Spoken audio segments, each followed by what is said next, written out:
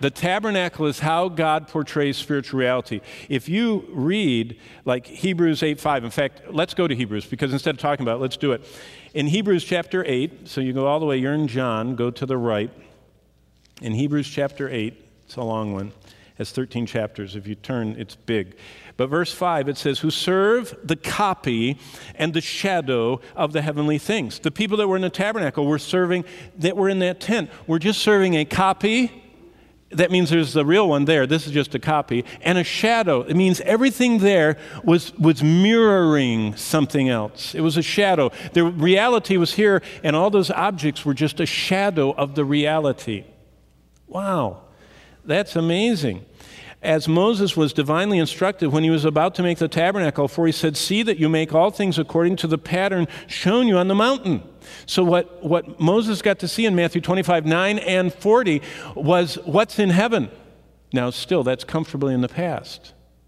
But in a moment we're going to see, and tonight is even about that all of the judgments of the tribulation, all of the events of the end of the world are emanating from the heavenly temple.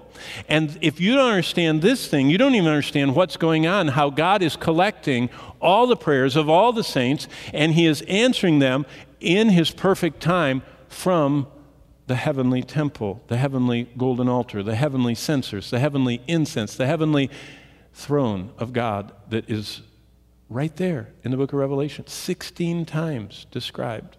Wow, it's amazing. Keep going to chapter 9, verse 23.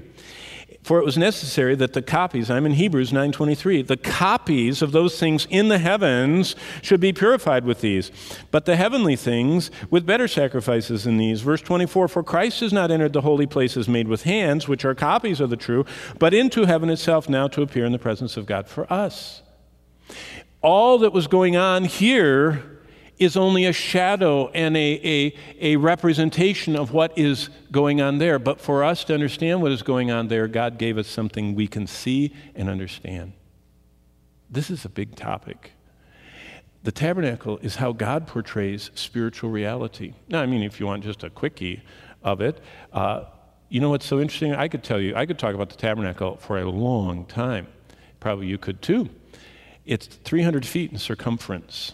That's interesting. It's 150 on each side, 75 on top and bottom. So what? 300 feet. What else was 300 feet? The ark. The length of the ark is 300 feet. Did you know that the ark is a picture of God's mercy toward us in Christ? One door. The ark had one door. The central object, in fact, the tallest object in the tabernacle, the brazen altar, it's the tallest piece of furniture. It's when you walked in the door, what you could see. That is the center, the cross of Christ, the sacrifice where Jesus became sin. Then the cleansing. So the doctrine of salvation, the doctrine of redemption, the doctrine of sanctification, the cleansing, the getting closer to God. Then comes this part. It's a two-chambered tent. This is the Holy of Holies, and this is the holy place. And this had three objects in it, which spoke of the illumination, the feeding, and the intercession of Christ. And then this had two parts, the lid and the bottom of the Ark of the Covenant, which spoke of in fact, when Paul was trying to describe salvation in Romans chapter 3, he took the word for the top of the ark, hilasterion, that Jesus Christ is the atoning sacrifice, the propitiation. He is the mercy seat. He is the one that covers our sins with his blood and removes them so that God's wrath will not forever be on us. So Paul, in Romans 3, couldn't even describe salvation without using a tabernacle temple term from the sacrifices. And so this is spiritual reality. Everyone is born outside the tent. There's only one door to the tent. There's only one entrance to God. There are not many. You couldn't crawl under. You couldn't jump over. You couldn't be so good that you could just walk through. You had to come through the one door, and you had to come with the right attitude. You had to come bearing a substitute, an innocent substitute. And you came through that door and handed it to the priest, who offered it in your place, which is what Jesus did. And then, did you know most believers are stuck here? They're saved, but they're not continuously sanctified. They know they're saved, and they're in no man's land, right there. And that is the life that is neglecting the sanctifying work of God, the personal sanctification and the agreement with what God wants to do. And then this is how Christ ministers to us. So remember it said when we read at the beginning, the Word became flesh and tabernacled among us. Just for example, the 7 I ams of Christ parallel. Jesus said, I am the door, I am the light like the menorah, I am the bread of life that will satisfy you. If you abide in me, whatever you ask will be done. That's the vine and us abiding in him. He's the resurrection and the life, the way, the truth, and the life, and the good shepherd. All to do with his new covenant promises that speak of the Ark of the Covenant, which means he protects us from God's wrath, he bore our sins, he intercedes, he feeds, he lights, and he guards us forever because the shepherd is laying in the doorway.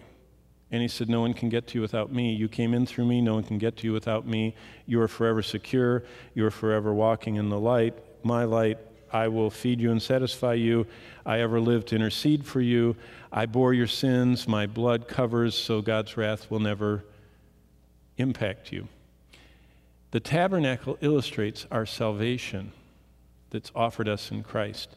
And basically every element, but the first one is really neat. The gate of the tabernacle is Christ inviting us. The altar is him saving us. The laver is him sanctifying us.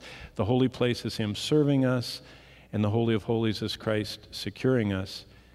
And this is the neatest one. 30-foot wide gate is Christ saying, come to me.